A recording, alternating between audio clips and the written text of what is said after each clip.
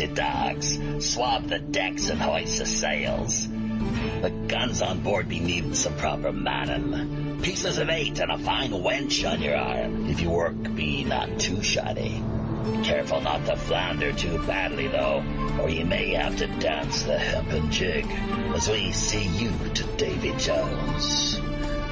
The Chappie, my boy, on with the show.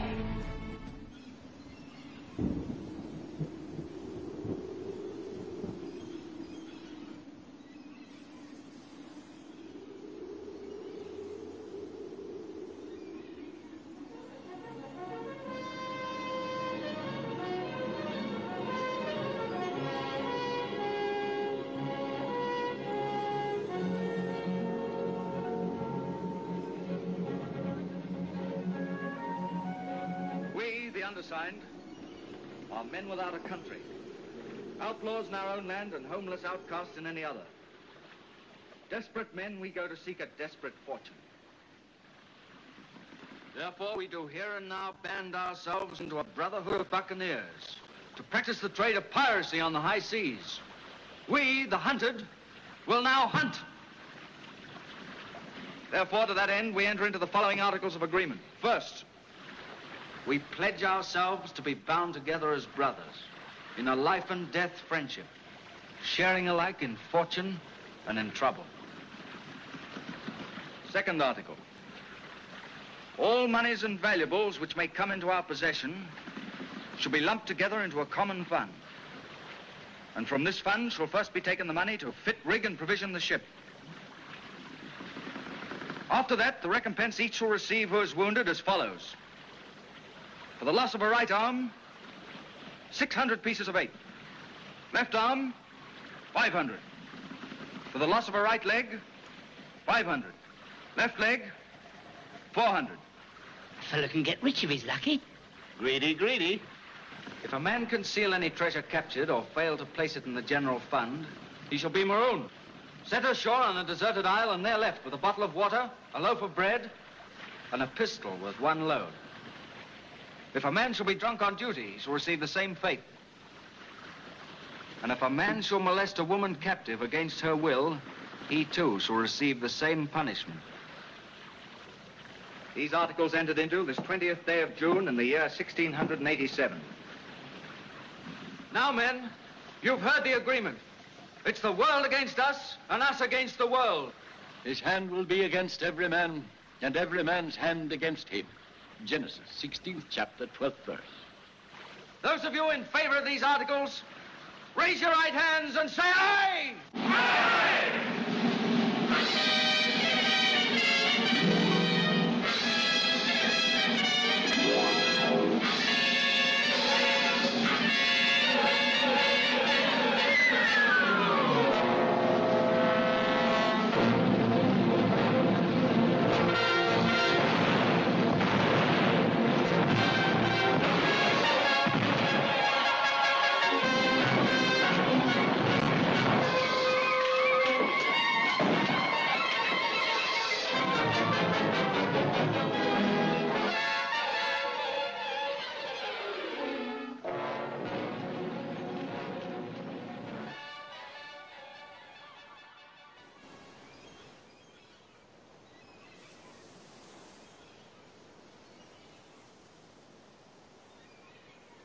Welcome, everybody, friends, folks, foes, and fellow pirate mateys, to this Friday's edition of Pirate Radio Podcast. It's episode number 200. What a milestone for us here. Just so happens to be our annual 2020 International Talk Like a Pirate Day. How's that for timing?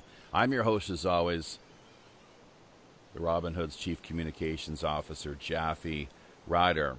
We got to, we have a number of good friends and fellow pirate mateys here waiting in the wings. People and personalities who will be able to provide a considerable amount of colorful commentary here over the course of the next approximate 90 minutes. We see that things are filling up already via YouTube, which is really great.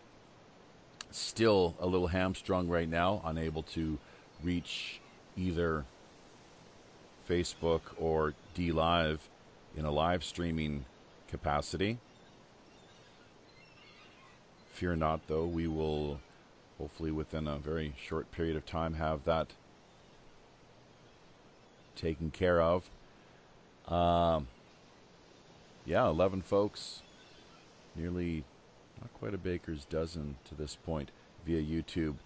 Piratas de Dios, Jennifer Knight, Joey Boomer, Barbecue Jim, Swordpoint 9, and a number of others out there lurking, not yet signed in. If you'd like to join in the conversation, sign into YouTube, your Google account, or simply reach out to us here via Skype for any live calls.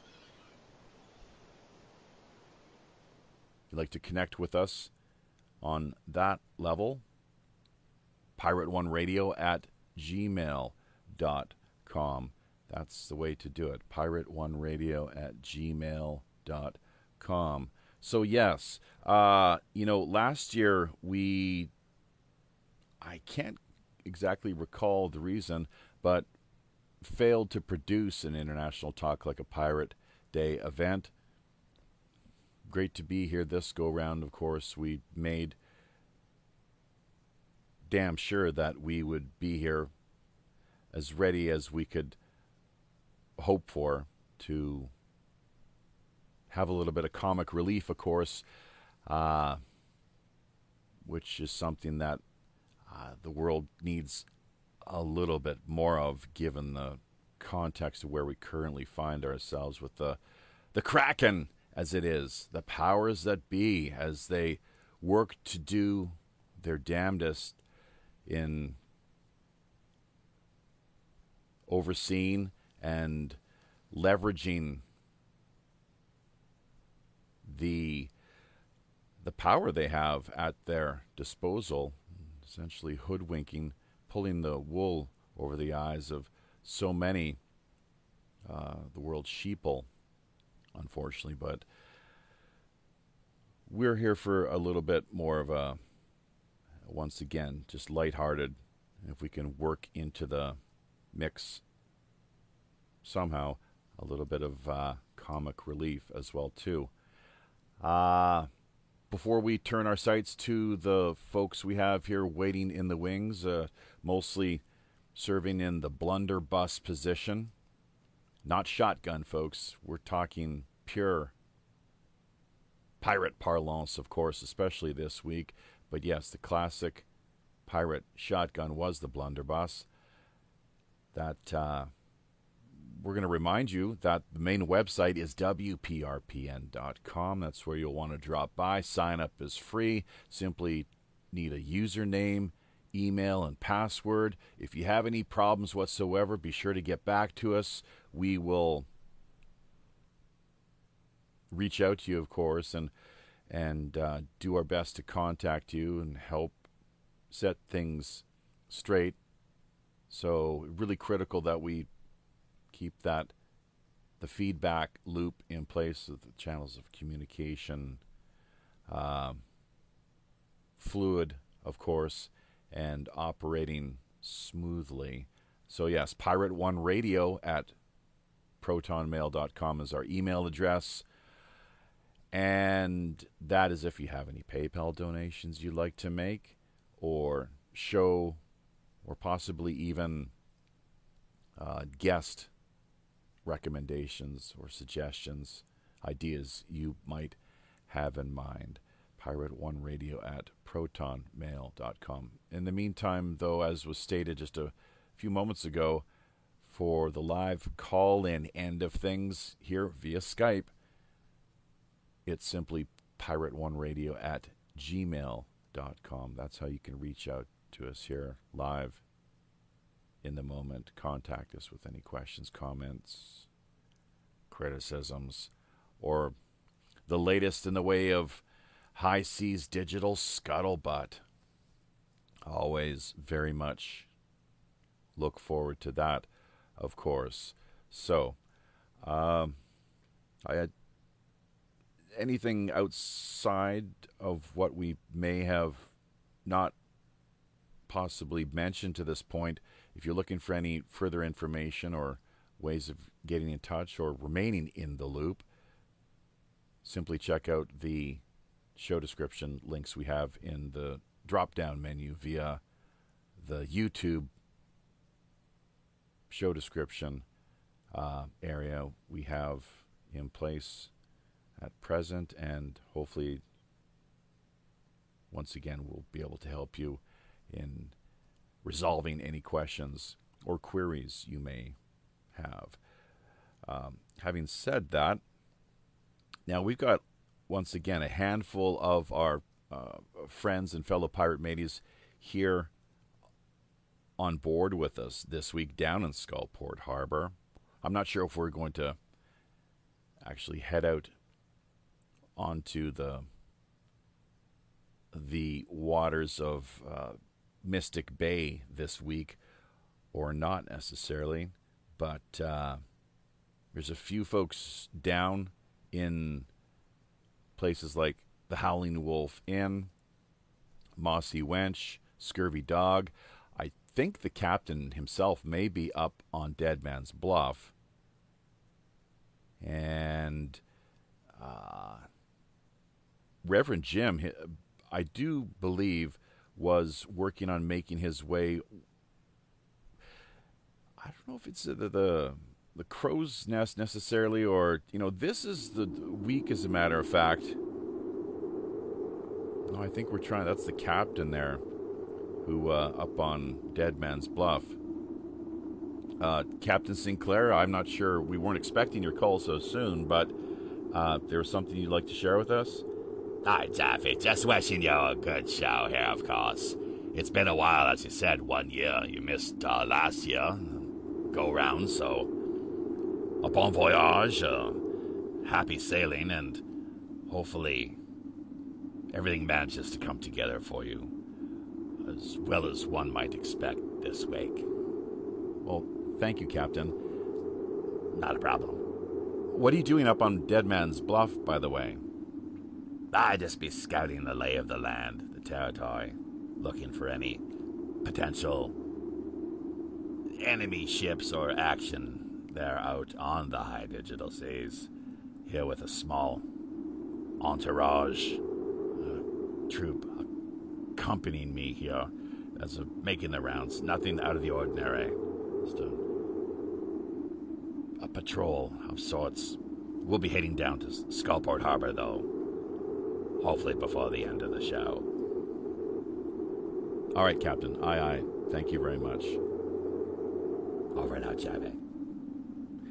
Okay, well, there goes Captain Sinclair. No idea why that actually, once again, you would think we'd have a better handle on things here as far as who's calling up and how to contact folks. But I guess he had an urgent message there. Just wanted, once again, to wish us well. So I do believe that careening is what's taking place here. That's the thought that had not quite finished earlier, of course. The ship, though, we're doing a little careening. See a handful of crew members out there scrubbing the barnacles and crust off of the ship's hull. Reverend Jim, how are things looking this week as far as, is this your first time in careening a ship, Jim? It is, Jeffy. It is indeed. Okay, well, we've got it set aloft there to, it's about, what is it? Not quite a 45-degree angle. If math is never my strong suit, so with the slight, even more dyslexia than what you might happen to suffer from being what I have to contend with here on a daily basis too. But yeah, the ship set aloft and have it propped up there. So number of crew members busy scrubbing and cleaning the barnacles, and just amazing the amount of the crud and miscellaneous sea flotsam, I believe is the word, that manages to accrue and to want to. Well, what happens, Jim, is this slows the ship down. That's why we have to, from time to time, bring what it is that we sail out on the sea upon our actual house on the ocean, as it were. Any pirate crew has to do this. They have to clean in order to help increase the speed of the ship so it's not slowed down. The moss and all kinds of just scum and so forth, sea scum. But there we go. So yeah, hey, and you are picking up the stream this go round once again, helping to syndicate the show one more time via your channel, rev.gym, over on D Live. Is that not the case? Aye, Jeffy, that do be the case. Right now we have 11 landlubbers in on board, listening and enjoying tonight's show. We got Deja Voodoo in the crowd. We got Tay. We got Perth Observer. We got Mordiff. We got Choco Smoky. And we got a few that haven't checked in yet. But, yeah, we're ready for tonight's show. All right. How about that? Breaking news here of sorts as well, too. According to Zane Ivy, who we have on board via the live chat over on YouTube, that Ruth Bader Ginsburg has kicked the bucket. So that is what it is. Of course, I'm not sure who will be filling her place, but maybe we'll pick up on that a little more this coming Tuesday if that in fact is proven to be the case. So a lot of news breaking as of late, yet to be verified as far as our fact checking is concerned, including things regarding the Trump administration. And we all know how these rumors circulate, make their way throughout social media, and only time will tell, of course, whether they prove to be accurate or not. That's not what we're here for, though, this week, and time is of the essence, of course. So let's see now. Speaking of watering holes and the like, as far as the culture that we have established down here in Skullport Harbor, I believe that Pirate Larry was located, as he typically is, down via the Howling Wolf, or it could be the Scurvy Dog. Larry, yeah. I'm down here at the Howling Wolf tonight. Oh, the place is howling. Yeah, well, we hear the background activity there. Sounds like we got clinking glasses and everything going on here. It's well, when the sun goes down over the yard arm, it's time to open up the grog. And with a ship at a 45-degree angle, of course, that sun's going over the yard arm a little quicker than normal. So here's to you, Jabby. Come on down after the show. We'll be saving some for you. That's right. Yeah, we might even be able to work an after show into the works here. We've got a couple premium content items that will have being made available to our Patreon subscribers, our premium content supporters that we have on board here before the end of the month is what we're looking at. So we're quite close to having that all taken care of, actually. Quite happy with the way things are currently shaping up. So Patreon supporters out there listening, just hopefully manage to just remain a little patient. I have no idea how antsy these people get when it comes to getting their hands on the actual underground bootleg styled content, but it is available. So, and if you haven't dropped by our Patreon page yet, definitely take a moment to do so. Simply patreon.com/WPRPN. We have 3 main tiers of subscription and support, so all done on a per item basis as well too. That's the way we are approaching things here. But yeah, we'll look forward to that after show. So it's great. We got Pirate Larry there and Reverend Jim. And hey, Larry, a quick question for you here. Have you ever careened a ship yourself? Have you ever been part of a activity such as that, or not?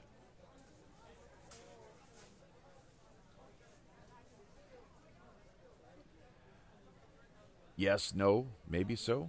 I'm not sure if he muted himself out there. What sometimes, he gets a little into the grog. Maybe falling off his chair. We'll come back to Larry in just a few moments. First, though, let's turn our focus to, it looks like, well, someone we haven't had on for the last month or so at least. I think he did drop in. Kaiser, when was the last time you were a part of the live stream we produce here twice weekly, Pirate Radio Podcast? And hi, matey. Was it the news? It should have been the news, and it was, I would believe, a couple months back.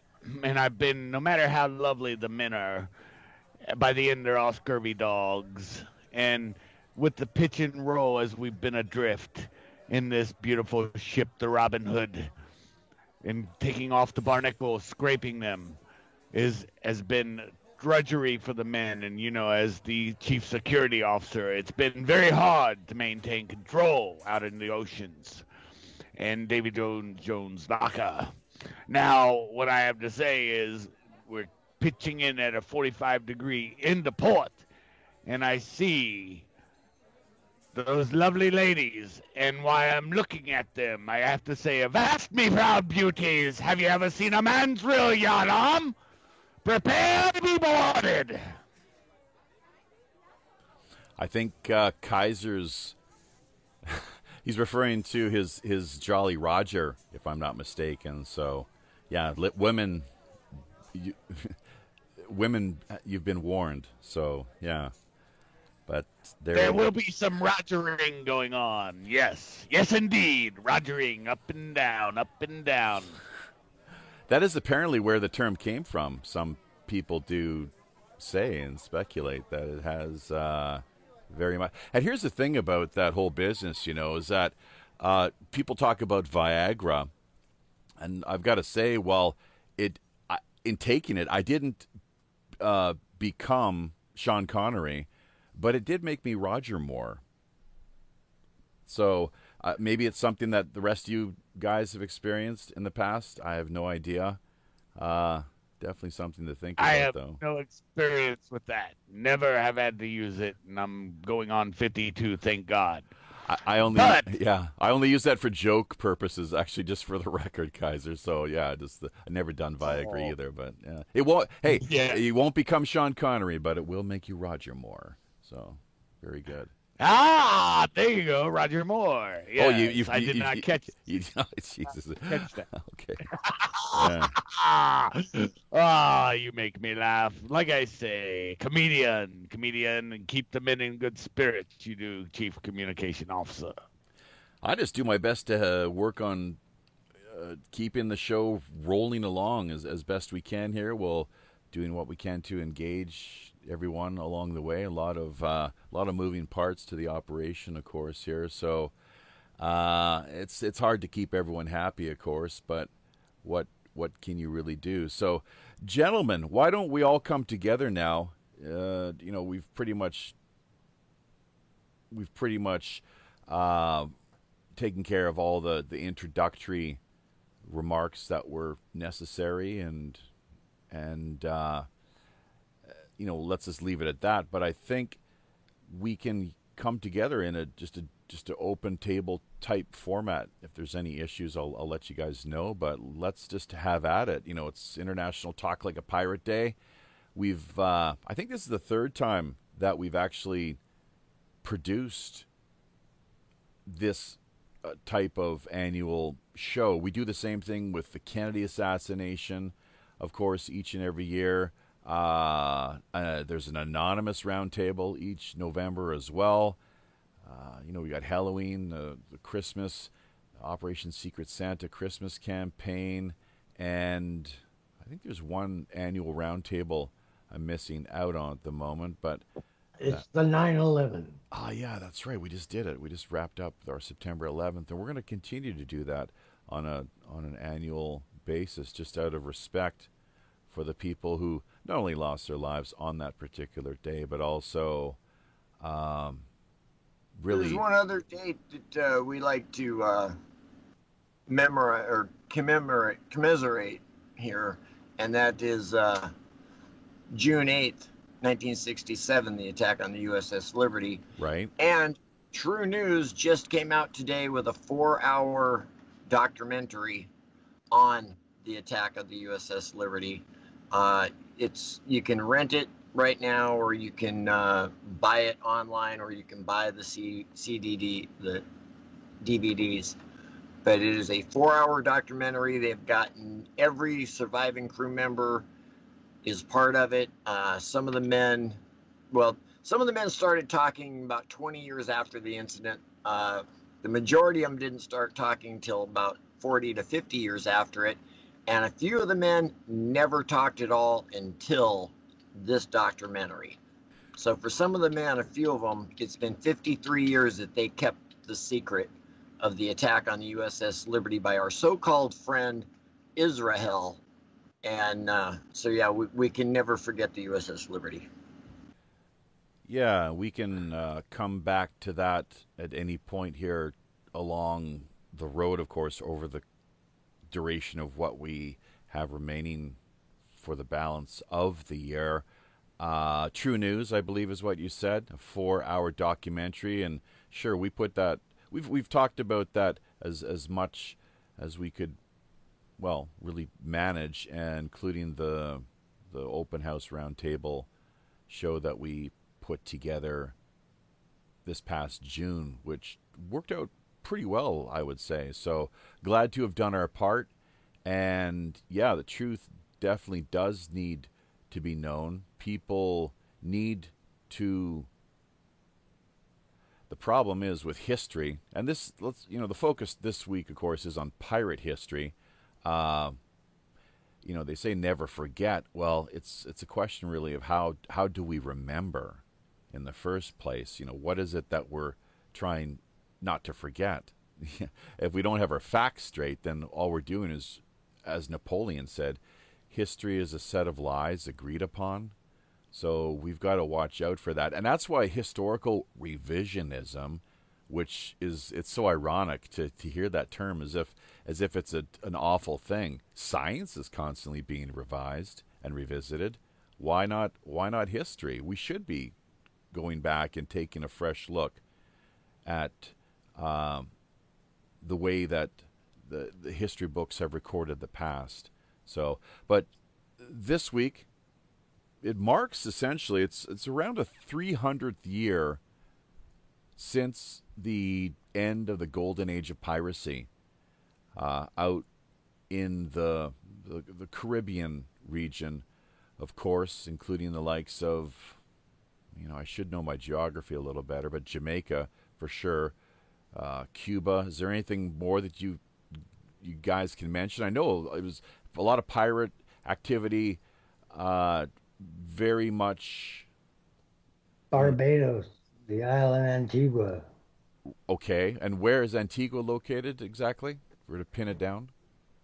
I believe Caribbean. Yeah, Caribbean. Well, that, sure, great. And also and that's where the word boucanier comes from. With the roasted, they were French castaways, basically, from what I understand, who set up for themselves a new, very freestyle type life. And geez, I got a couple pirate books here right beside me, so we're definitely going to want to make use of these over the course of the live stream. I'll have to put on my my reading glasses. I've got 2 sets of glasses, actually. I haven't had to wear glasses until just the last few years, but the pirates were great contributors to the economy in Louisiana and right, and Carolinas, up to Boston. Yeah. Because the government, the provincial government, couldn't establish rule.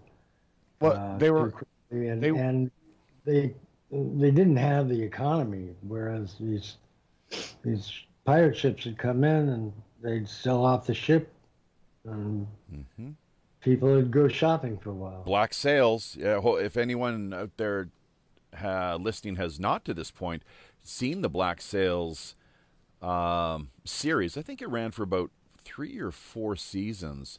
The wife and I are up to about we're most of the way through season 2.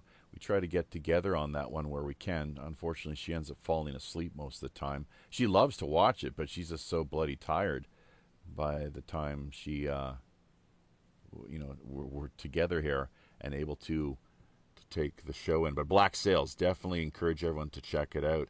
You're so right and on the mark there, Pirate Larry. I know that Kaiser had something more he wanted to add to that. Let's do that, and then maybe just keep diving even deeper as we go along. I matey, all up and down the eastern seaboard it was, all the way into the south. That's why the Spanish had many forts that they put up into even Florida. These are historical facts, and the forts can still be visited today by those who wish to look at them. And you will still see the cannonade.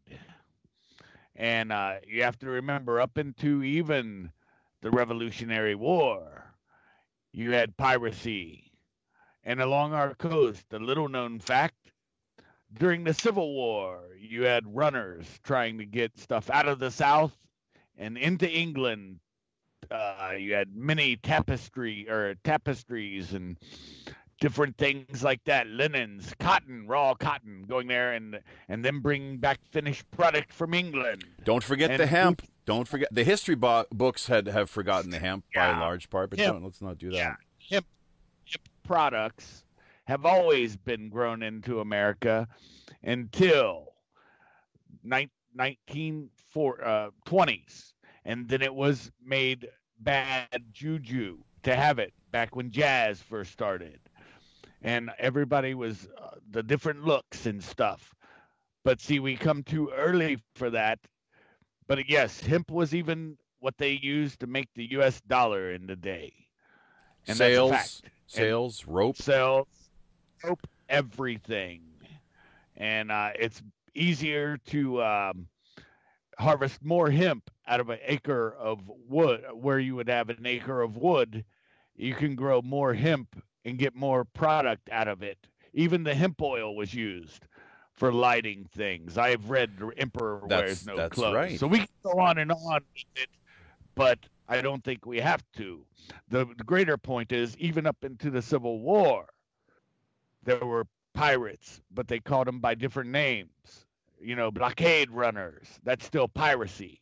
And they were treated as pirates if they were caught. And these are real facts to the U.S. And that's what you said earlier. But the problem is we lose institutional memory. I can never forget 30 years ago, August 7th, entering the Kingdom of Saudi Arabia for my first land war with the 1st Marine Division, 1st FSG to be exact, 1st Force Service Support Group. And that is what I'll say on that. So there are many dates that should be remembered But as people get older and the old die, you lose the history, and that's why I think even with the Shiver Liberty, me timbers. it was good to have the older people come out and tell them their personal experience. Yeah, I mean, that is so critical, isn't it? You've got to, from one generation to the next, and that's in part what we're responsible for, is retaining the memories and passing down the information. And if it happens to be misinformation where we're mistaken, well, set things straight, clear things up, of course, so that people can have a better idea regarding the facts as they were. Here's a little history for you that I think you'll enjoy, Chappie. This was told to me by my friends in Ensenada that long time ago the pirate ships would come into the Ensenada Cove where I lived, and they would hide there and they would steal the gold from the. Now the gold was being mined about, I don't know, 50, 70 miles east in a place called Ojos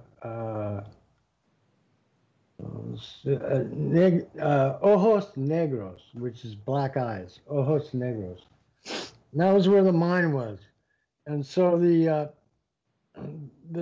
French would steal from the miners, and so would of course, the Spanish would demand their tribute. And the pirates would come in and steal from the French, and they'd steal from the Spanish, and they'd give half of it back to the miners. So there's a story of the Robin Hood, and the miners always protected the pirates in Ensenada.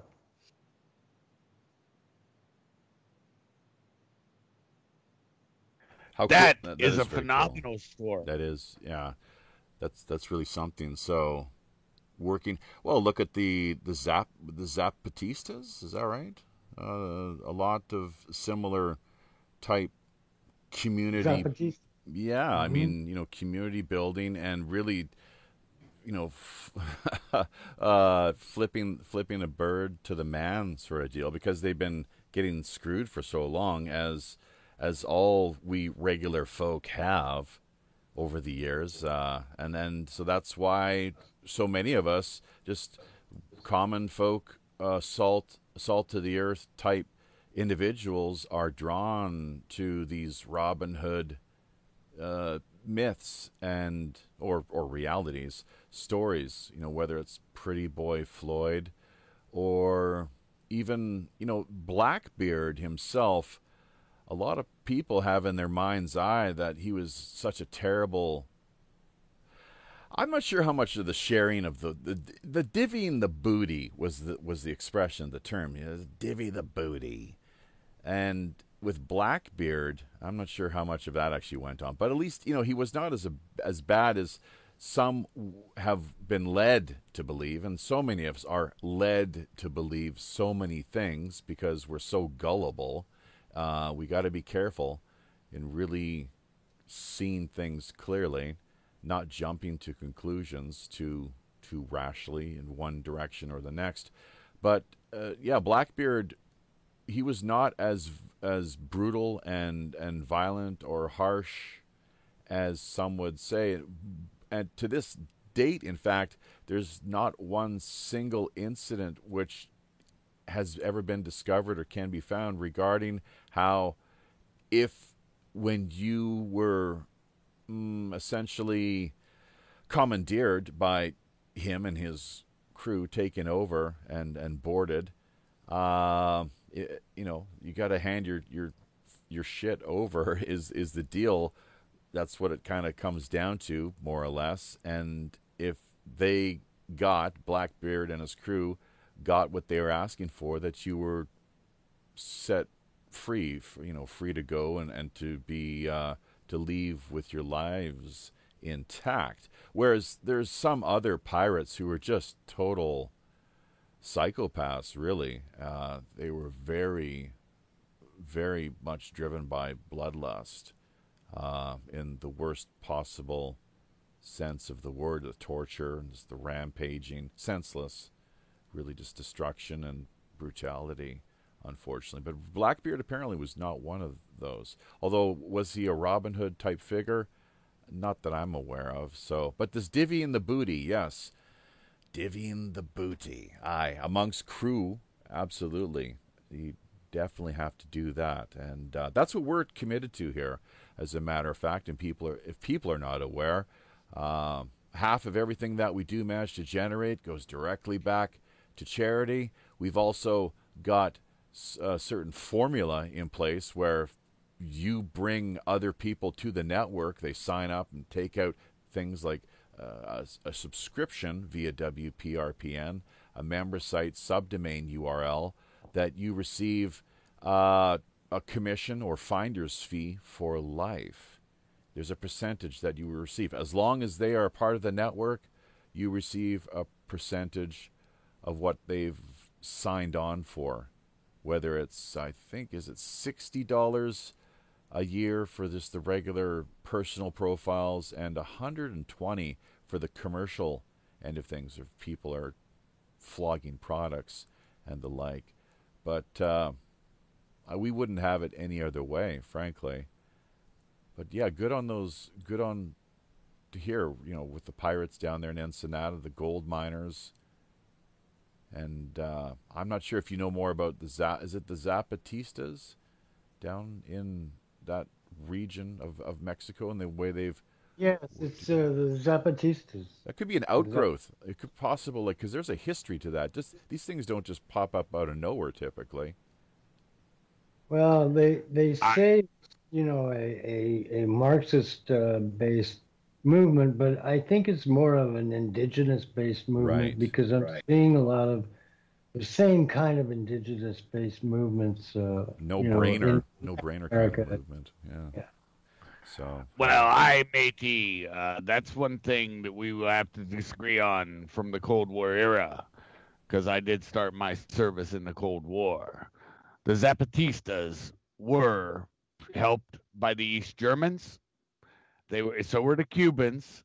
And so when we finally invaded, and a brother of mine went to Grenada, there were Cubans, there were East Germans that they captured and killed. They were training them. So that you always have to have trainers. And back then during the Cold War, they were usually uniformed unless they were mercenary. And mercenaries tended to come from the West, funded by corporations. That's the correct way to answer that. Now, did they work for the government sometimes? Yes. But the East Bloc never did that, because you didn't get help and assistance unless you got advisors. And we did. Several places you can look at historically. Mad Mike Hoare, when he went into the Belgian Congo, he did that by himself for profit. You can look at it with other people that did it for profit, different companies. And they were always funded by, like, Mark Thatcher and the boys. And that's a prime example. That was when they tried to invade, mind dumping it now, but it was Sierra Leone. It worked out. That was with that company at that time was a famous company, and I can't believe I forgot it. But a guy from that company started up Sandline. And so what ended up happening, it's Simon Mann from England. And he went in there and he cleared out that mess down there. And that was also communist funded. But he did it for a corporation. Then he, along with another gentleman who founded Aegis, which is another mercenary company who I had worked for at one time, they went into Papua New Guinea. And when they invaded that, Mark Thatcher was brought into it, and the company was called Sandline. So it went from the first company that Simon Mann made to that one, and it was called Executive Outcomes. That was the name of it. and that was to get, and it was very successful. So do please know the facts on how the East and the West worked back then. Well, the Zapatistas, they were rising up it was an indigenous or grassroots type populist movement. They may have, as you say, received support from the outside, but they also, essential to their focus and raison d'etre, as one says in French, it also works in English, I guess, just reason to be, was opposition opposition to the Mexican government, Mexican federal government. Correct. No different than cartels to this day, and it's the same thing. The cartels are getting funded. Look, I think I shared the list with you. Former East Germans are still out there spreading. You don't get help from foreign countries, and even though East Germany's defunct, a lot of people don't know this. Ex-Stasi agents, just like ex-German military from the Second World War, if they're still alive, they still get their pensions. So the ideas don't go away, and those people still go out and help. Now we've broached into a serious subject on this, and I'm going to stop it because it's to be a pirate. I'm just correcting the Zapatista thing because I know for a fact that they had East Germans and Cubans. That's a fact. Well, they were also the Zapatistas, though, bottom line is they were being screwed over, heavily exploited by the Central Mexican government. By the Mexican government, yeah. That was the whole point. They wouldn't be rising up in arms, as it were, and then offering a little pushback unless there was some problems. If the government would have been doing their job and seeing to it that everyone was kept happy, then there wouldn't have been any problems. Of course, the government tried to put the natives into Indian schools, like they did in the United States and in Canada. And the native schools were really to, brainwash the native out of the natives. And the natives in Chiapas, Mexico, resisted that. It was like the government was sending them a bunch of demands, but no money. So they rebelled, and that was an organic rebellion. But after that, yeah, you're right. I mean, the Cubans came in.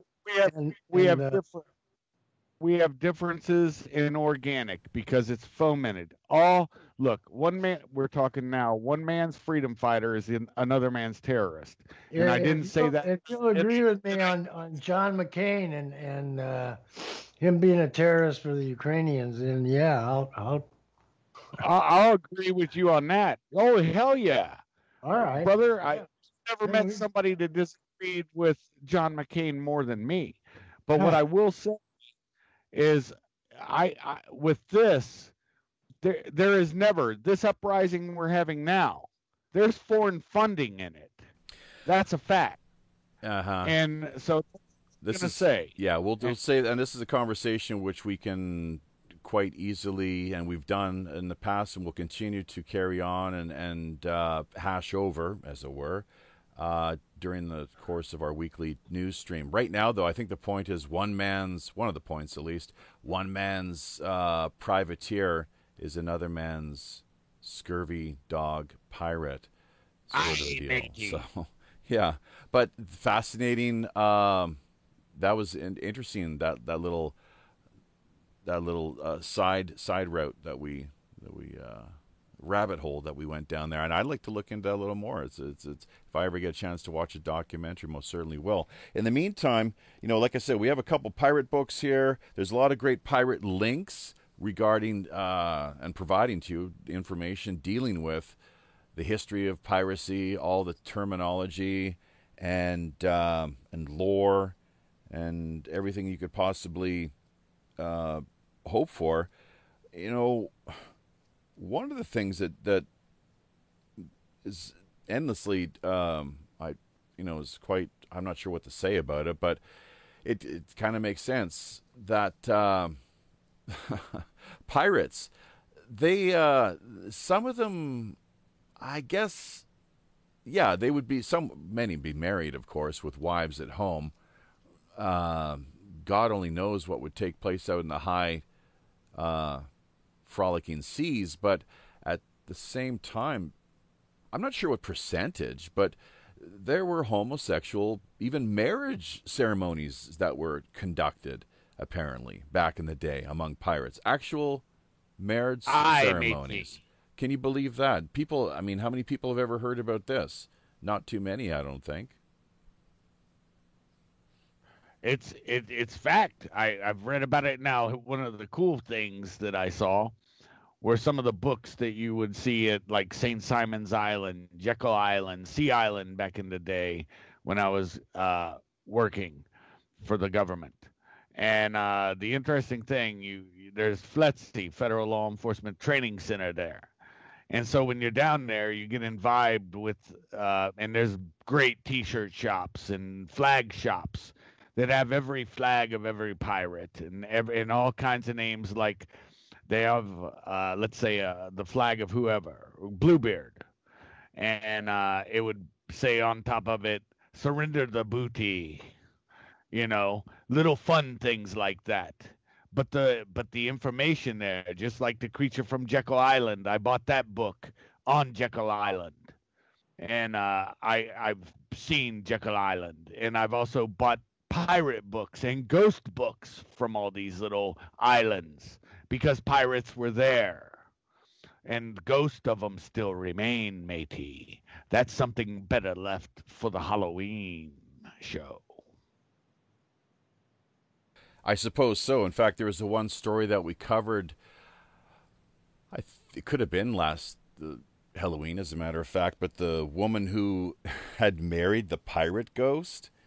I think there's probably a few of you out there listening who've heard about this one, of course. But as it turns out, the romance did not last as long as perhaps she had hoped. There was a ceremony for the two, I guess you'd say the two of them, and everything they held aboard a ship. They're now divorced, though, unfortunately. So, and you got to wonder about the sanity of some people when it comes to these things. Marrying pirate ghosts, really strange and bizarre, but that is one of those stories. So, do pirate ghosts exist?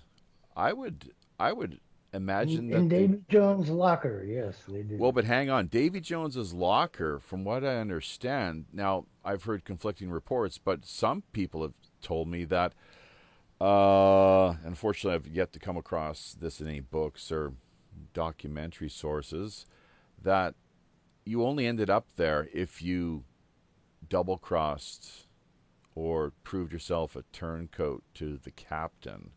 That's who resides down in Davy Jones's locker. I'm not sure where that comes from. Who is Davy Jones in the first place? Like, where does that? I mean, what's the history there? I'm not sure if anyone Davy knows Jones is supposedly wasn't he a monkey? Wasn't he a monkey? I thought he was a monkey. Yeah, he was. Hey, we're the monkeys. People like to monkey around, but no, the lore you got completely correct. Davy Jones was a euphemism for. They were atheists anyways, mostly on pirate vessels. They had to be, and so that was a euphemism for Satan. And so they would say that, he was a bad crewman, so he's in Davy Jones' locker. And that's all spread word by mouth. And since I was in the sea service and have floated on vessels on the Western Pacific, I know certain things like that because it spread word of mouth, ancient. That kind of thing does exist, at least in the Marine Corps. We took our history very, very seriously. I would imagine you would have. Let's remind listeners, this is Talk Like a Pirate Day, episode 200 that you've tuned into. We're working almost not quite a baker's dozen here altogether via YouTube, but we'll see how the traction picks up here along the way, and after we have the show archive put to bed, as it were. In the meantime, though, let's give a shout out to Janie Walker, who's just dropped into the conversation, talking about Jean Lafitte bars and grills in New Orleans. She herself a resident of Louisiana. So, also, speaking of Louisiana, they recently experienced a very intense hurricane of sorts, from what I understand. Jane E. found herself caught right in the middle of things and did manage to weather the storm, which is really great. It was something of a close call, though, as well, too, from what I understand. But maybe she can fill us in a little more on things whenever she feels the prayers. Pardon me? Prayers for Janie and her family, and hopefully they're fine. Oh, yeah. And their house is still stable and standing. Positive energy. Louisiana is a beautiful state, and I feel bad but they also have ghost tours there. I'm sure Janie will tell you that they have ghost tours, and the ghost tours are fun. They're great, and sometimes things happen. Ghost tours. That's the first I've ever. That's it. So maybe this is what is this the woman who married that disembodied spirit? She was a ghost whore. She got sick of having a real yard harm. Yeah. No, the point is no ghost tours, dude. Using my pirate words, I guess it sounded like horse. That's hilarious. Oh, do you mean tours? Tours? Like tours of duty? Tours. Yeah. Oh, Jesus, that's your Ohio accent I'm hearing there. Okay, gotcha. Yeah, sure. TOUR, like tour around the country. Yeah. Yeah. So, how Louisiana, about that? Mm-hmm. This is Jean Lafitte. She mentioned Jean Lafitte. Correct. Interesting story about Jean Lafitte. The governor, Claiborne, called Jean Lafitte's men brigands who infest our coast and overrun our country. And he offered a $550 reward for Lafitte's capture. Within 2 days, Lafitte, or somebody in Lafitte's name, had handbills posted all over Louisiana with a reward for the governor's capture. That's good. I never heard that. That's awesome, brother. So the residents of New Orleans were grateful to the Lafittes for providing them with luxuries that they couldn't get because of the embargo. And the Lafittes had fought with Andrew Jackson in the War of 1812 to drive out the British. So they had a little bit of aloha still. But this was a U.S. governor, Governor Claiborne, who went after Lafitte and his men. How about that, 1812? So we're talking some years after then the so-called golden age of piracy, at least as it applies to the Western Hemisphere. Let's not forget, piracy... March 1813 was when the captain set off for his journey to New York. How about that? And on March 15th of that year, 1813, the governor issued his warrant. Well, there's so much to be said regarding the activity, the history of piracy, even going back to the Vikings, of course, the European traditions and so forth from Western standpoint. But in the East, place Africa and other regions as well, too. But the East in particular, Asia, that is where we find the most, I'm not sure if you'd call this person successful pirate or not, but they even made the likes of Blackbeard look like a pretty small operation. Does anyone know who I'm talking about or referring to? Probably the Barbary pirates, mate. No, No, we're talking China. She was a. Oh yes, Chinese pirate. Yes. Was it a man? Yeah. Well, who was it? It was a woman. It was a woman, I believe. Madam Chi. It's you can find Madam Chi. Oh, it's quite intriguing. So that's something that I cannot help but bring up anytime we find ourselves conversing regarding these matters, simply because there's so much attention and focus on the Caribbean. Equal rights for women. There you go. Pardon me? I'm sorry, Larry? Equal rights for women. Well, yeah, You know? I mean, yeah, equal. She's a better pirate than the rest of you, man. Equal rights for mass murdering women.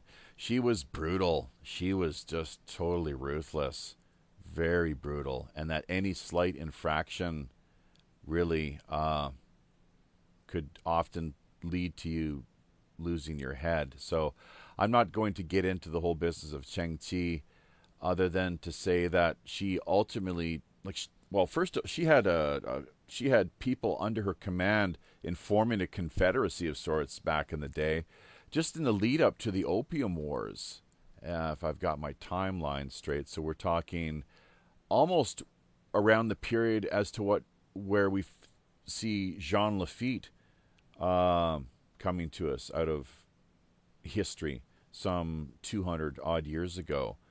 So the early 1800s, basically. And I could be off by it a little bit there. But yeah, Cheng Chi, with the number of people that she brought together, pirates under her command, it was ridiculous. Like something like 50,000 or more, as I recall. And the ships that she had were quite numerous. Although, there were a lot of small type skiffs or schooner sort of deals, the little the junks, really.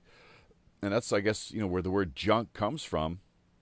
If you think about it, to me, I would assume that's straight out of the Opium Wars, and how what is slang for heroin, but junk. That's one junk. That's one of the terms.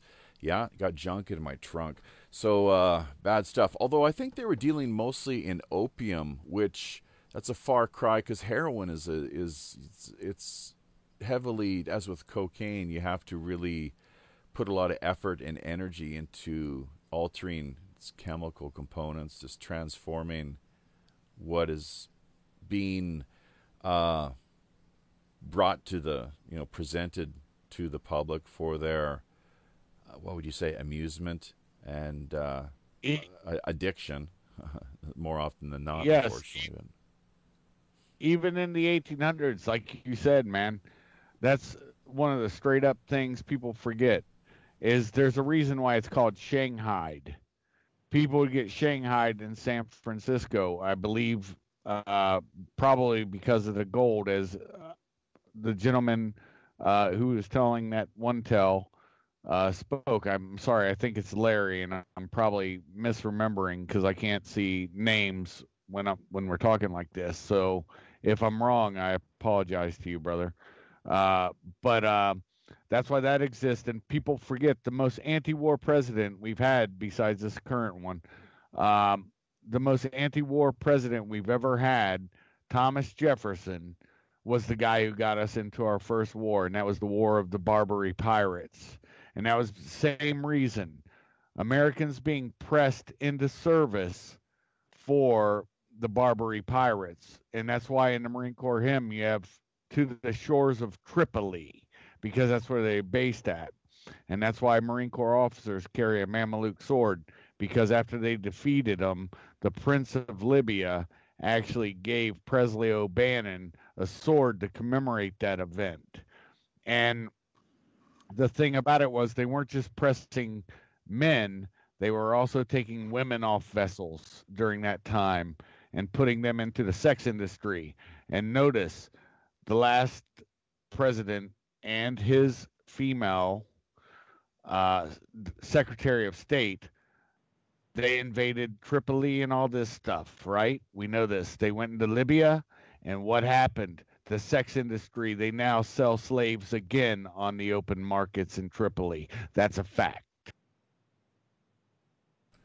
Right. So were you mostly, I'm sorry, talking about press ganging, referring to Jefferson or the Barbary, the... Both. Barbary pirates, and also out there for the West in San Francisco. Both of them are examples of people being pressed into vessels, pressed into service. And it wasn't in the U.S. Yeah. Portland has a very high history of tunnels. Shanghai people. There's a lot of underground. There were bars tunnels where they'd get people drunk. The bartender would pull a lever and a trap door under you would open up, and men would find themselves when they woke up in a tunnel with a bunch of other men with no shoes. Yep. And the only way out was covered in shards of glass. And it kept them there until they were put aboard some ship and pressed into service. So, yeah, Portland has a long history of Shanghai guys, not just San Francisco. Right. Yeah, I'm saying on the West Coast. I said on the West Coast. San Francisco's the prime example because of popular culture back in the 70s and 80s. What was it? Bonanza or whatever it was back then. I think one of the boys, Little Joe or something, got shanghaied one night. And then there was some of that in some other movies later on, maybe Wild Wild West. You know what I'm saying, brother. So I didn't bring up Portland, but I did say the whole West Coast. And the reason so many guys in San Francisco got shanghaied is because as soon as boats would get into the harbor, guys would take off because they wanted to go mining and become rich with gold. And they would leave the ship. And so for the ship to then go leave again, they would have to need new crew. And when you couldn't get anybody to volunteer, you shanghaied them. Makes sense. And it was from the Chinese who started that. That's why they called it Shanghai. That was my whole point, brother, on the West Coast. Sorry.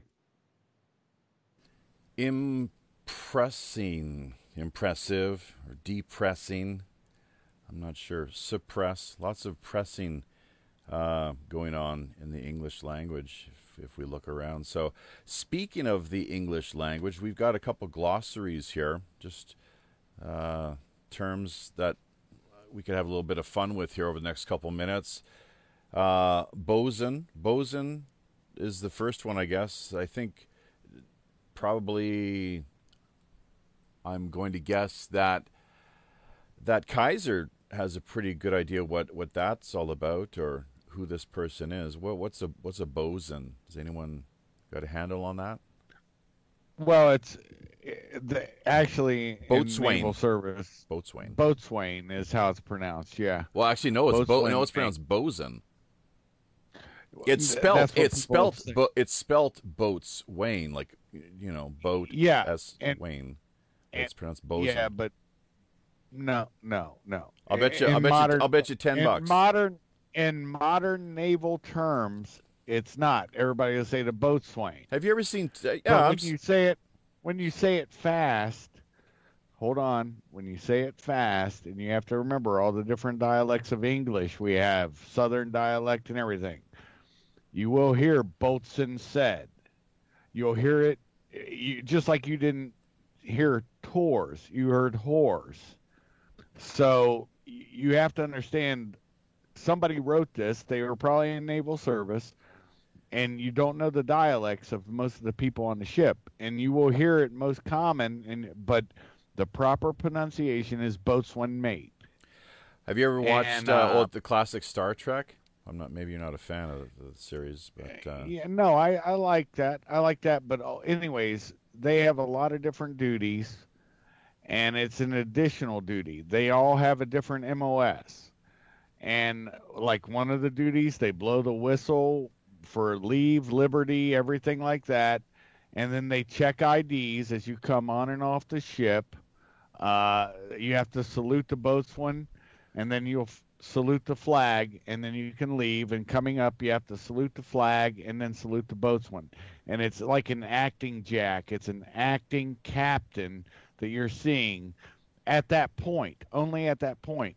Now, the other duties they had on the ship, I don't know all of them, but I know they had other MOSs, and it was an additional duty, but they did call them, if they were boatswain mates, they were called boatswain mates, even no matter what they were doing, if they were an electrician, whatever. I do not believe it's a regular MOS, or it may be an additional MOS. MOS. So please don't you get haven't. that twisted. Yeah, MOS. Not everyone has military or army talk. So. Military occupational specialty. Uh-huh. I may be wrong on that, but I just know the way that I was told that from the guys who were boatswain mates, they're like, yeah, I'm really an electrician. But you have the MAA, the Master at Arms. If it was a dangerous area, he would be out there with the boatswain mate. Boatswain mate's always armed at that point. So, I mean, like I said, man, it's really hard on, especially with naval terms, to get how the terminologies develop. And I didn't say you were wrong. Boatswain is something you'll commonly hear, but it's because of the pronunciation of the American, but English people will say not boatswain, boatswain. Yeah, here it says it's boatswain, as you say, or bosun is what it's telling us here, and I believe once again that's the way they pronounced it on Star Trek. If you go back and listen, I think that was Scotty he would refer to as his the ship's bosun. So, but anyways, the warrant officer, that's interesting. Warrant officer in charge of sails, rigging, anchors, and associated gear. So clearly, yeah, central figure in the world of nautical logistics. Brig, brace. Do you want to know what a warrant officer is? Go ahead. A warrant officer is an enlisted man that is then elevated by promotion into basically what is an officer's position. Normal officers are commissioned by Congress. Warrant officers aren't. Isn't it like how about military? I do believe all branches of the military have a warrant officer position. Well, is it military police, like an MP kind of deal?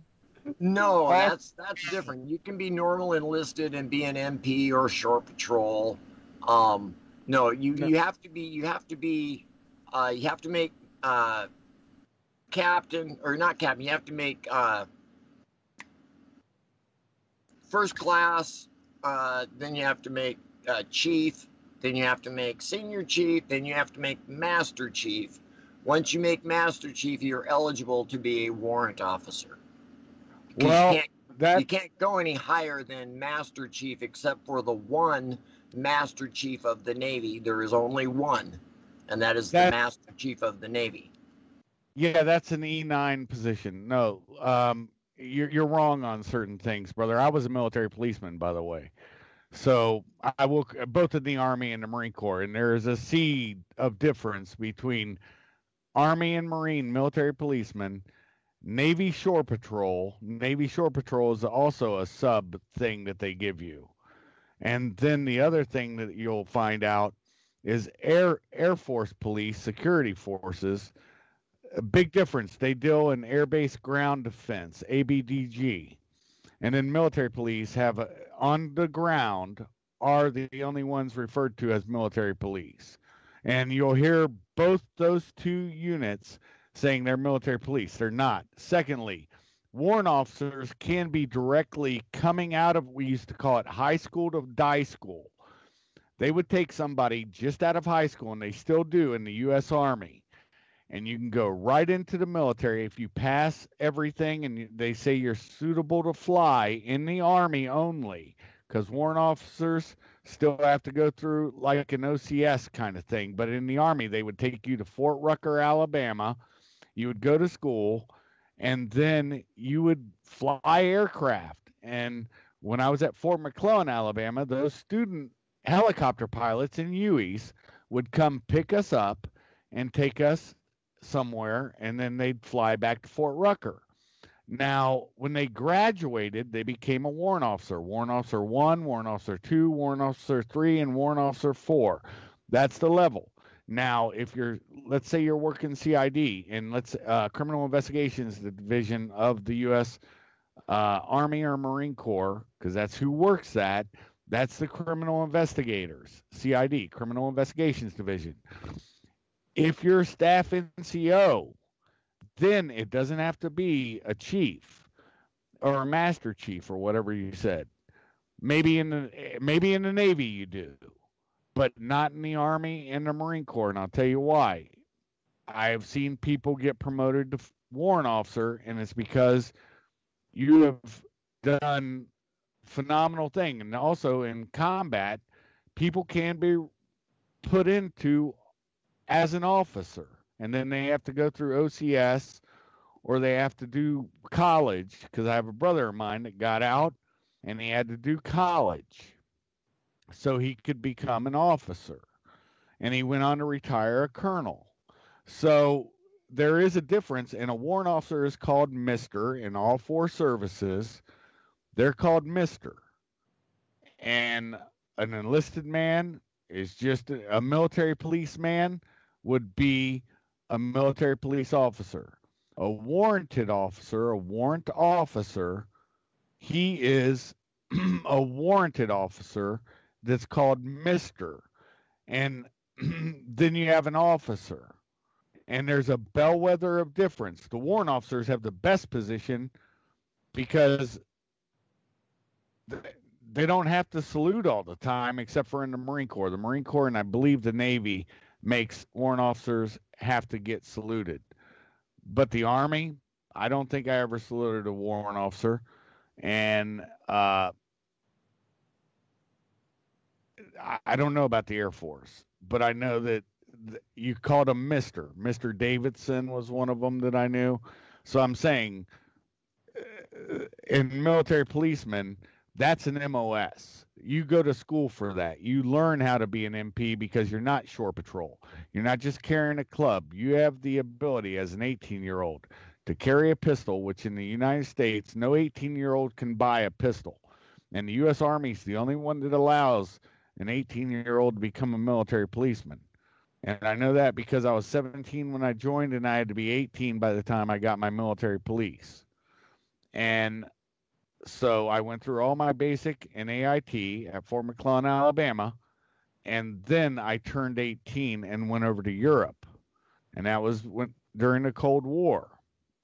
And you have the power of life and death and have to have an amount of maturity. The Marine Corps, it's 21. So, but that's the only place in America that a military policeman, or that's the only person in America that can carry a pistol on duty, not out in the field for training and stuff like that. But, you know, it just, that's a fact. So an armorer can, but they have to do it only in the armory that they're protecting. And that's all I'll say on that, brother. Just to correct that. All right. So taking a pretty deep dive regarding the technical matters, military jargon, and the like, just for clarity's sake, courtesy of Kaiser Schuff.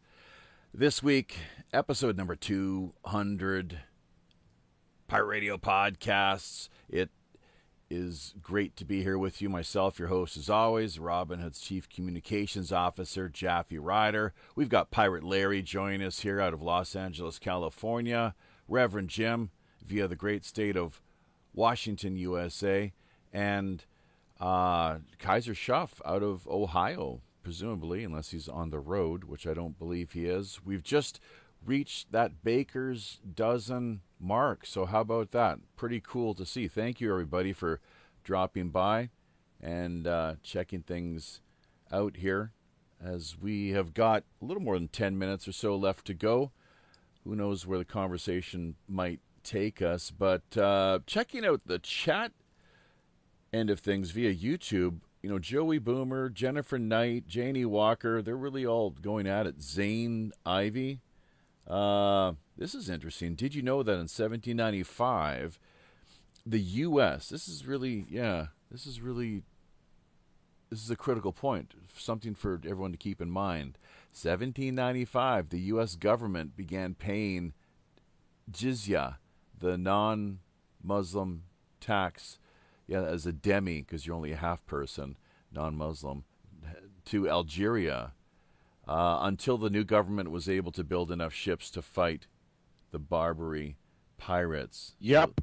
Uh-huh. That was under that was under Adams, and then when Jefferson took over, we went to war. That's right. A fact. And that's a good part of what was going on, because they set up a blockade of sorts, from what I understand, and were imposing, tariffs, and they wanted to shake down any ships that were passing through the region or suffer the consequences.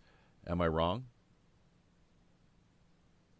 Not at all. Not at all. And they would even take the females off of any vessels that were, let's say, a transport vessel. I mean, brother, it was very bad. That's why we went to war. Thomas Jefferson, the first English copy of the Quran ever made, was done by Thomas Jefferson.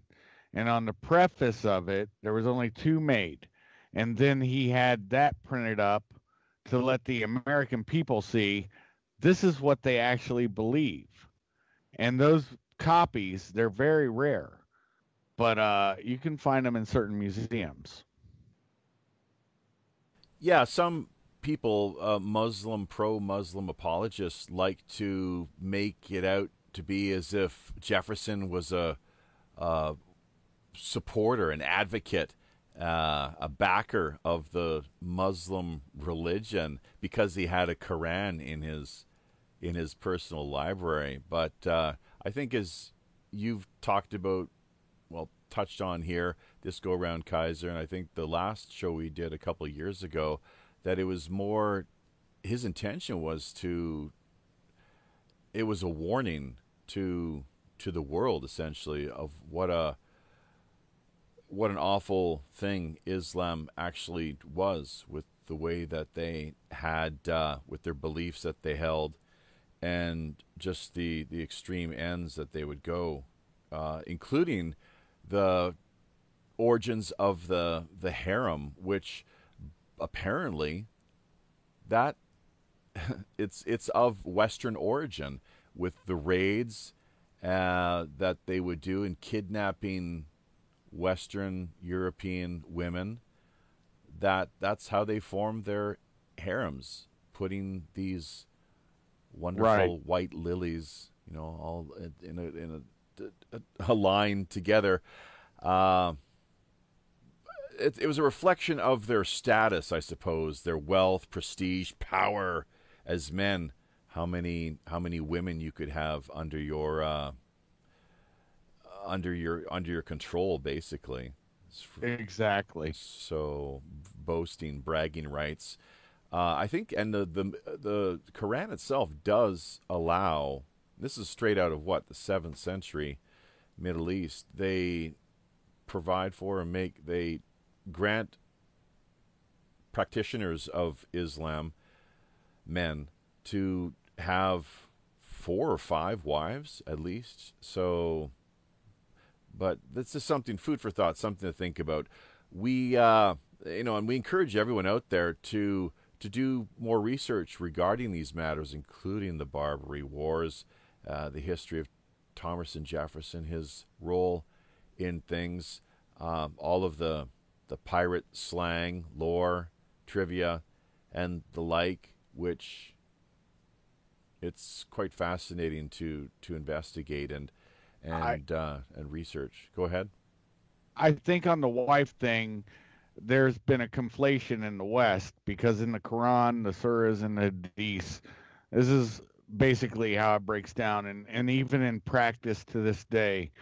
Let's say your brother dies in battle, or he dies just from an auto accident, whatever. To keep the woman and the children within the family, the brother marries the brother's wife. Okay, that's really how that's put into action, and I learned that in Iraq. And that's really how it's written too.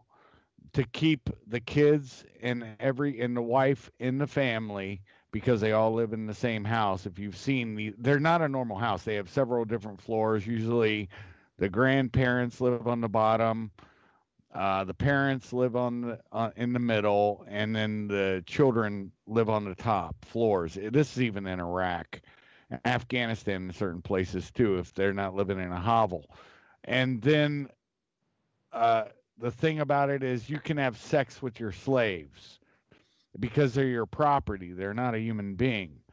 And that's, I think, where the conflation comes in on 4 or 5. It's an arbitrary number because it's as long as it doesn't deviate from your, it doesn't distract you from your Islamic belief. Yeah, I'm sorry, what does not distract you from your Islamic belief? How many slave wives you have? They're not really wives, they're your slaves. The wives, you have to treat them all equally, but the slaves you don't.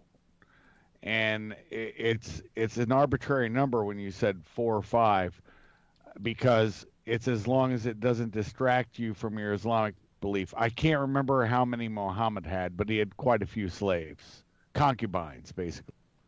Right.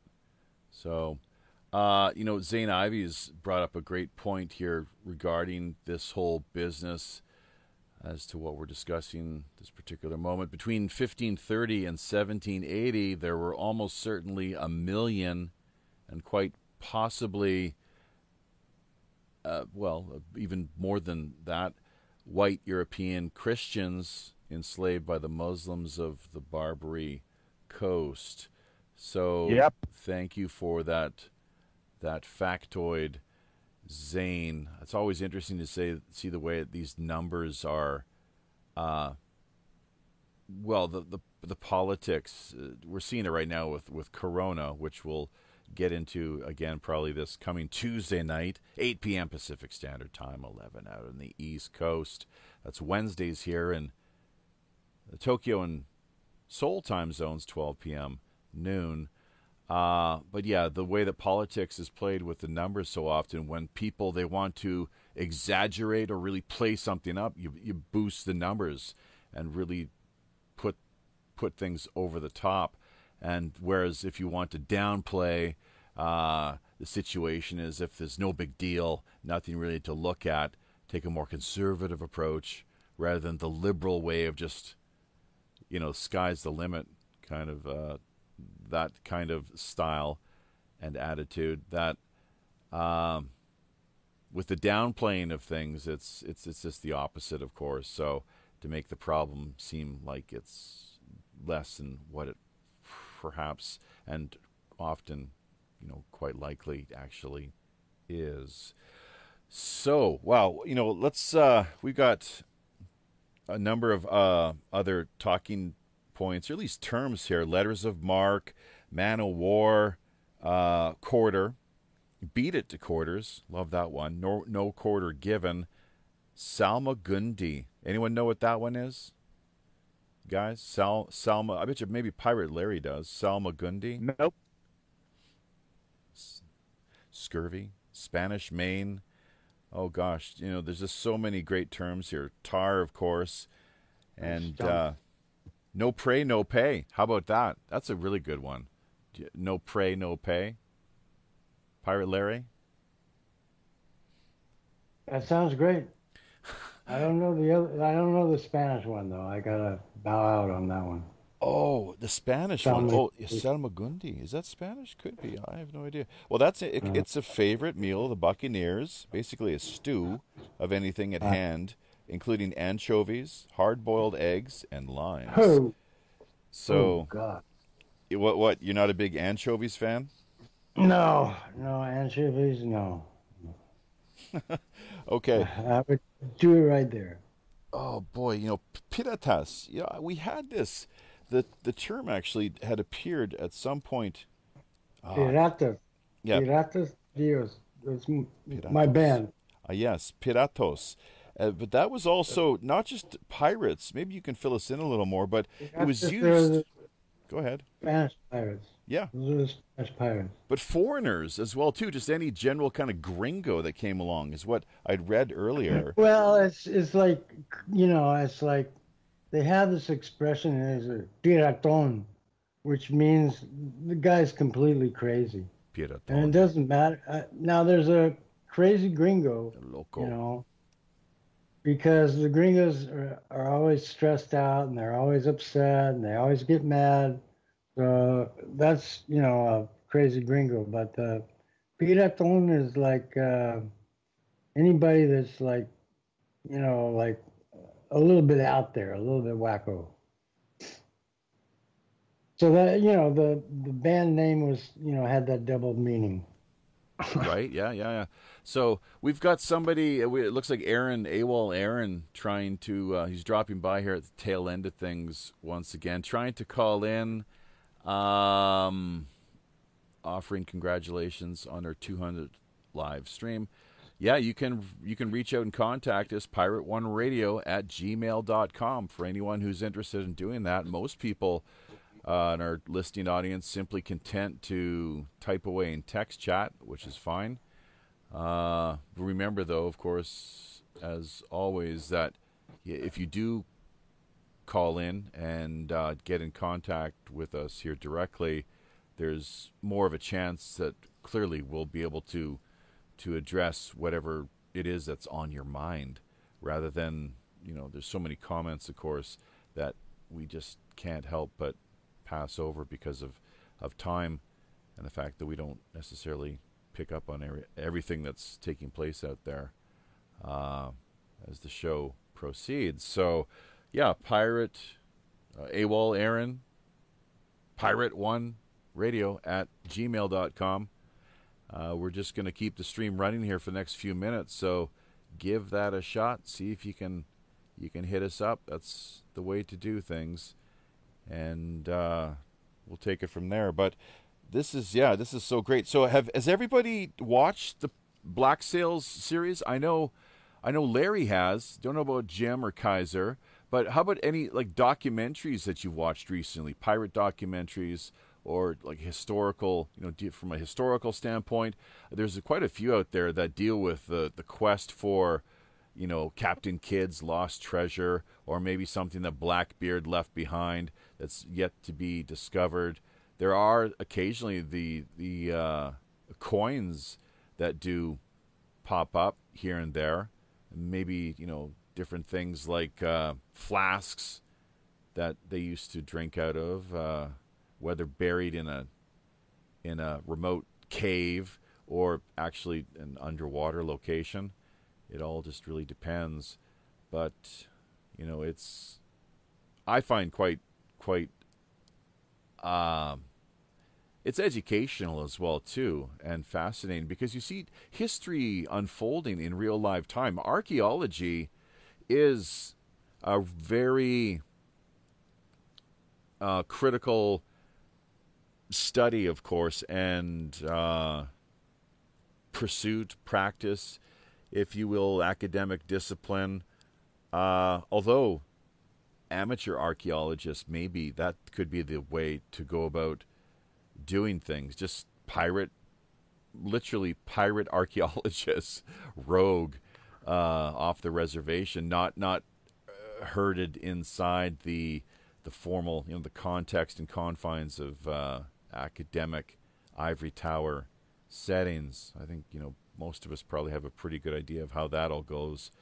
Just the rigidity and the politics as well too, unfortunately. But yeah, archaeology, the way that so much has been uncovered on so many fronts over the years, that we're seeing history literally rewritten as we speak, which gives me reason to, there's a bit of a callback to what was brought up earlier regarding historical revisionism. Why not? What's so bad about historical revisionism? Isn't that the whole point? That we're on a journey to gain greater clarity and just awareness regarding any number of different issues.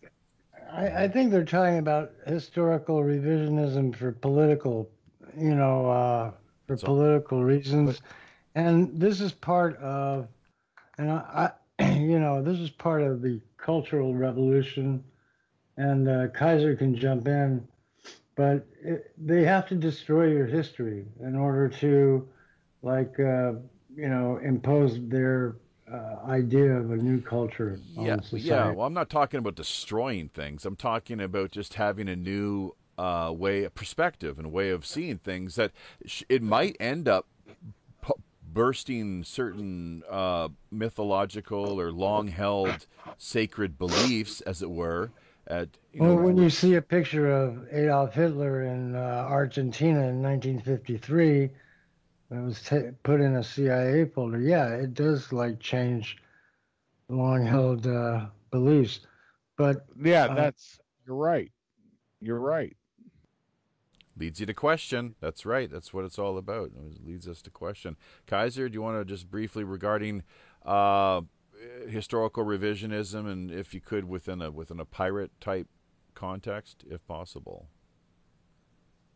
Yeah, first I'll say on the documentary thing, I think the only one they call it a money hole or something. That's the only documentary, and they say a pirate treasure was left there somewhere on the northeast coast. Can't remember where. Oh, Oak Island. And Yeah, Oak Island, that's it. They're milking that series for all it's worth, aren't they? It's like, it's like ancient aliens all over again. But it's cool that they're able to milk the corporation for that TV show for the money instead of really using their own money. But I did read a few books, and this is something freaky about modern day piracy. There's been several ship finds where people found a ship and they had a claim to it. You know, they file it, everything's good. As soon as, and this is where corruption comes in too, within a state government usually, maybe federal sometimes, if it's past the 12-mile or inside the 12-mile limit, where somebody leaked out somebody's claim and somebody goes in and snakes everything that's decent out of it. And I'm talking about people that come up with buckets of coin, and then they run out of air. They go back to replenish air and gas and everything. They come back the next morning or within hours, and it's all gone. And that's something I want to say the guy, Robert Ballard, had that happen to him one time. The guy who found the Titanic, I believe he had that happen to him one time in a book. I can't remember, but I think that's true. If it's not, fact check me on everything, folks. I'm not the end all be all, but if my memory serves on things, I'm usually, if I'm a little wrong, but I haven't been wrong on too much lately. So wait a minute. Let's get this straight. You're talking about evidence or proof of the past being brought to light, and then people they vacate the premises for a short period of time and then return only to discover that what they have recently come across has been stolen or just magically disappeared for whatever reason. Yeah, and it's usually because of some corruption where somebody who works in the office that was reported in, I believe they have to report that to customs. And trust me, when I worked for Immigration and Customs Enforcement, my last agency within the government, you had the Wall of Fame, which is people that did good things, and a Wall of Shame, which was in the intranet that would show people that were corrupt from drugs or whatever. Yeah. And evidence lockers just where's all that evidence but going? I mean that kind of thing's not going to be, if you come in with a claim and you have X amount of coins or whatever, they're going to count them, they're going to tax you on whatever. This is the normal way. But and also have historians look at it and stuff like that. That stuff's in evidence. Unless it's a major corrupt dude that just takes some shit, because they're going to count it all, and they'll know that, and those people know they're going to go to prison eventually. So that's a problem for them. But the bad ones are the ones that will tell somebody, oh, we just got a claim, or let's say somebody waiting to go overhears it, and he calls his friends on his cell phones when he's out of the office, and they go snake that shit with the quickness. And I mean, there's picture evidence in one of the books of all the stuff they had in there, and then the picture of when they got there again, nothing in there except for like dishes, crockery, scullery, that kind of shit. There we go. So, sure, that's something I think, we've heard these stories from time to time, and there are people out there who think that they can get away with lifting certain items from time to time, maybe on an all too routine basis. And if there's nobody looking over their shoulder, keeping an eye on things, then they're going to achieve exactly that, unfortunately. Something to think about, though, most definitely. Well, we have pretty much hit the end of the road here, folks. Time to lower the sails and drop the anchor, essentially, is, well, in metaphorical terms. Of course, the whole stream we have been careening, not to be confused with keel hauling. Important to know the difference between those two. Keel hauling being more a form of punishment, torture. Would that qualify as torture in your books, Shuff? I know waterboarding doesn't seem to, for whatever reason, but I think with keel hauling, is that good enough? Oh hell yeah, that's not. It's not a form of torture. It will kill you. Oh, so you're saying I don't understand. What's the difference between torture and, I mean, that's torture. Doesn't torture kill people sometimes? Bro, you're conflating two things. Well, I said waterboarding because I had to do sit-ups just like everybody else did in water. And that is a form of waterboarding because the waves are constantly coming up in your nose. So, that's, to me, that's just toughening. And even when they do it in practice, it's as safe as it can be. You're not going to die. You're going to feel like you're going to die unless you have a heart attack or some sort of weird thing going on with your body, or you're doped up or some weird crap. But keel hauling is dragging somebody under the ship, and you're running them under the keel, the hull of the ship, that very bottom of it. You're taking them under the ship from left to right, long ways, as you're moving. And not only is the pain excruciating because of the barnacles and everything else shredding your skin as you go under it, not only that, with that pain, you're probably going to open your mouth and want to scream, and then you're going to take a breath and you're going to drown. So that will instantly kill you. And that punishment, I've never heard of anybody who was keel hauled ever surviving in any lore. No, they didn't often live. That's right. And even if they did, usually there was another round of punishment that was handed out.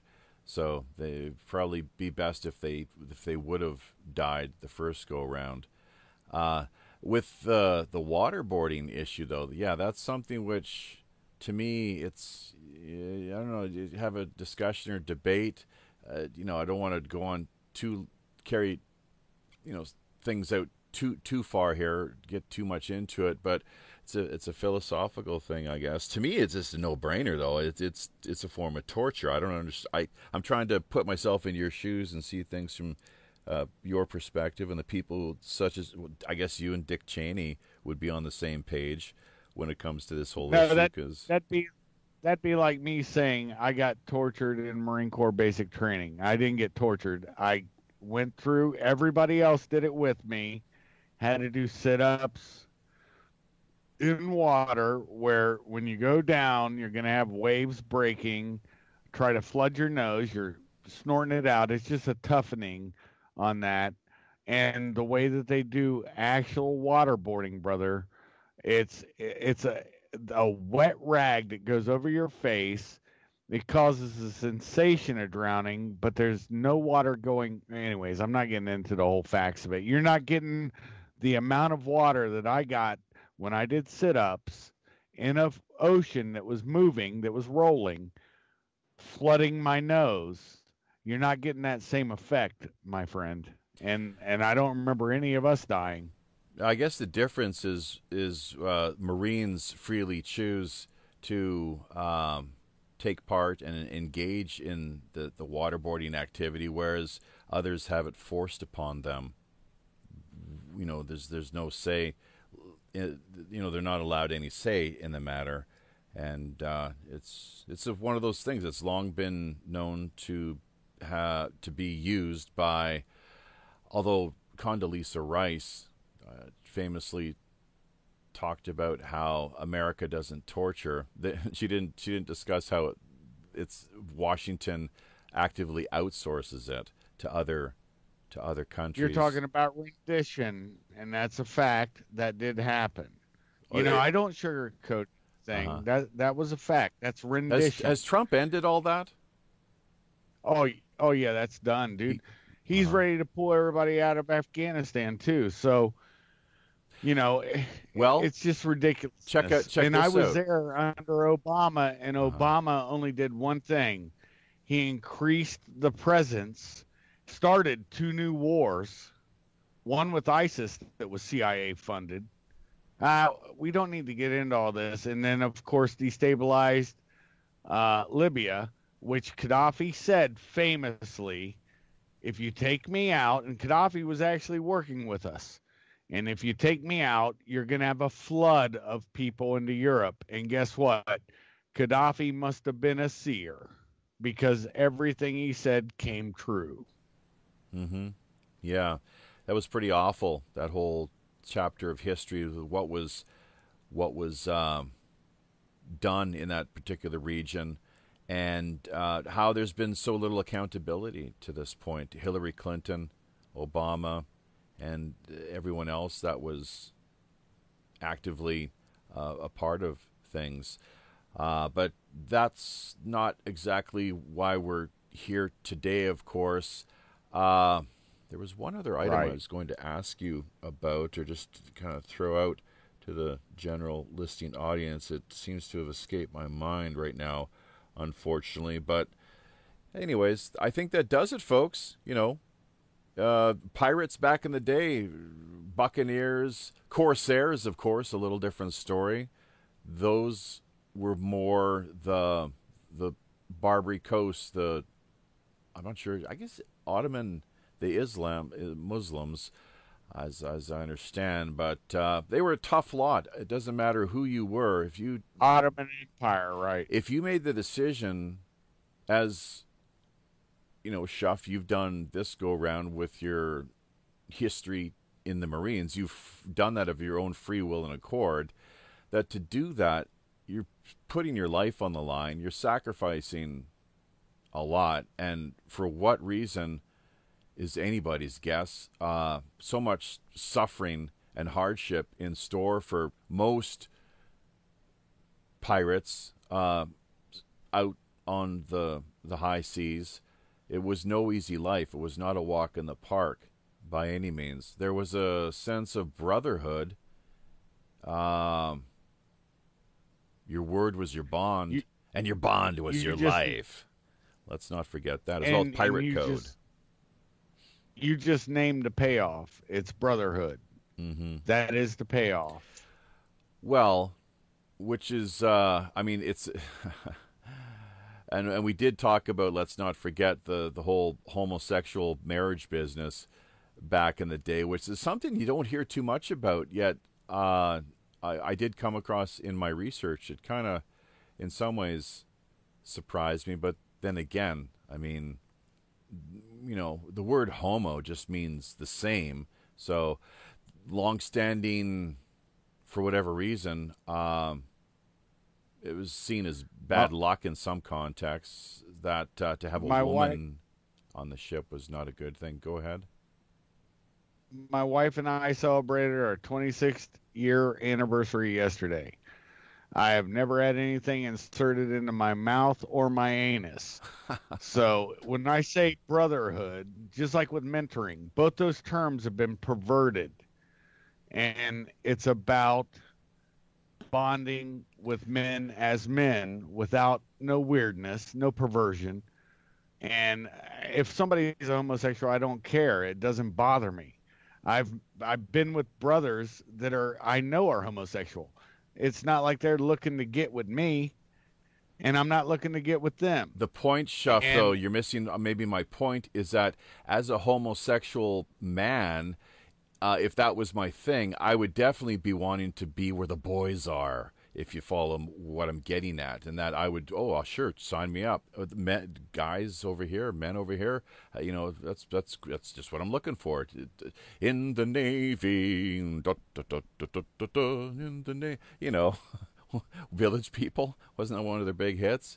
So that's the only point I was. You're wrong. I'm not saying you're wrong. Yeah, I mean, there's a certain percentage of, and even just for a period of time where it's like, well, I'm married and I'm women, but we're on the high seas, not much else going on here. So there's a certain percentage who they'll kind of, I don't know, for whatever reason, it's kind of like almost when you do time in jail, that same men and women, both their sexuality can potentially, for whatever reason, kind of take on a new twist or turn, whether through coercion or just out of boredom, curiosity, nothing else really happening. There's a certain percentage who will, depending on it's part of the culture and the environment. So I'm looking at things mostly just from a sociological perspective, cultural anthropology, if you will, and you take that approach, just keeping it real, So nothing more than that. But it's fascinating. Maybe we'll find more literature, maybe a book written on the matter, or something along those lines. So, but hey, any just closing thoughts or remarks, guys? That's the way we usually like to do it here. Can maybe start with. Let's start with Reverend Jim, then Kaiser, and then we'll finish up, as we often like to do, with the one and only Mr. Pirate Larry. So, Reverend Jim, your shot at things here, my friend. Thoughts on the show? Anything we missed out on? Anything more you would like to see? I guess you're not up for an after show. You'll be doing your live stream with your music over on DLive again this week as usual. Is that right? That'd be correct, Jeffy. Yeah, I've got a few other videos that I was in the middle of watching before I get into the music. But yeah, I run a pretty much all-night stream. Go to bed sometime after the sun comes up. But no, it was a good show. I've learned a few things, and I haven't actually watched anything actual pirate in a long time, other than Pirates of the Caribbean don't quite cut it. My daughter's over here laughing at me. Black Sails, man, you got to check it out if you do torrents at all. Black Sails, it's pretty cool. That's what I've heard. I'm gonna have to check it out. I have yet to even check out like previews or promos of it, but yeah, it was a good show. Everyone have a great night, and we'll see you on Tuesday. Have a great weekend. There's one last thing.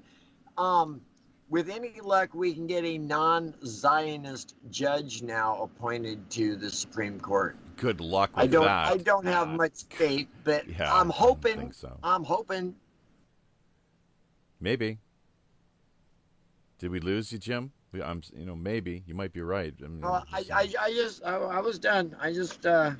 Yeah. I want to see a judge that supports the U.S. Constitution and not some other nation. Well, yeah, not just Zionists, but also just Jewish. Not that all Jews are Zionists, but why is it that how many the Supreme Court judges are also ethnic Jews?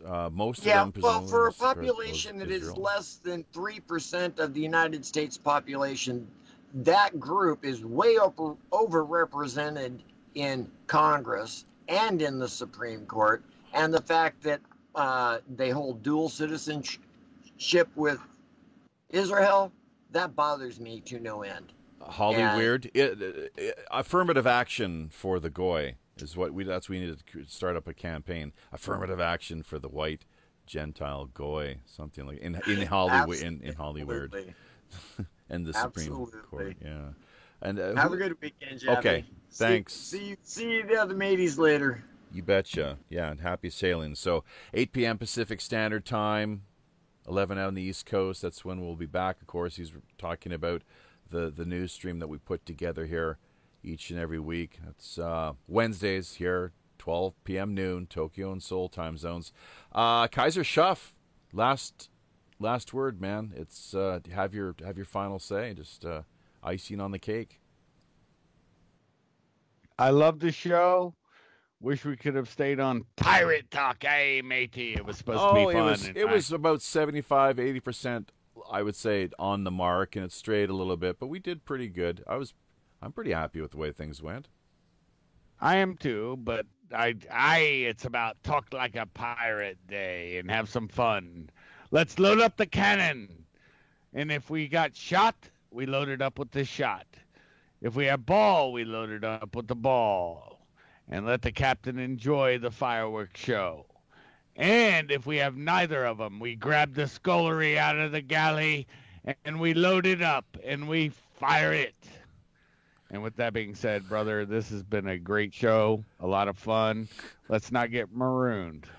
Did you say as a last resort, load up the cutlery? Yes. Load up the scullery. The scullery. That's what it's called. Yeah. Table service. That is. And you load that up behind the powder. Oh, put God. the potting behind it, and it'll do the same thing as shot.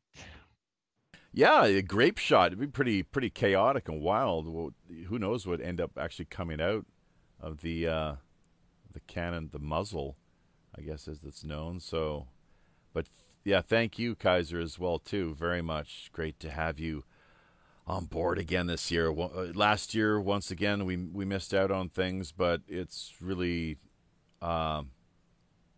it's wonderful that we managed to put this together and have a lot of good fun. This go round show number 200. It's our 200th episode of Pirate Radio Podcasts. Definite milestone. Certainly feels like we're getting in the groove and getting our groove on.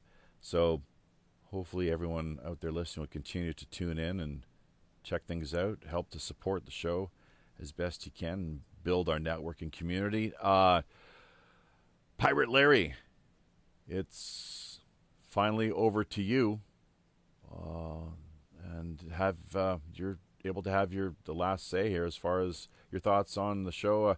I'm not sure. I'm up for an after show potentially, depending on what you, Kaiser, have to say. I know AWOL Aaron's been trying to get into join us here via Skype, but we're not seeing anything coming up here via our ID, the contact, where simply all you have to do to reach out to us is join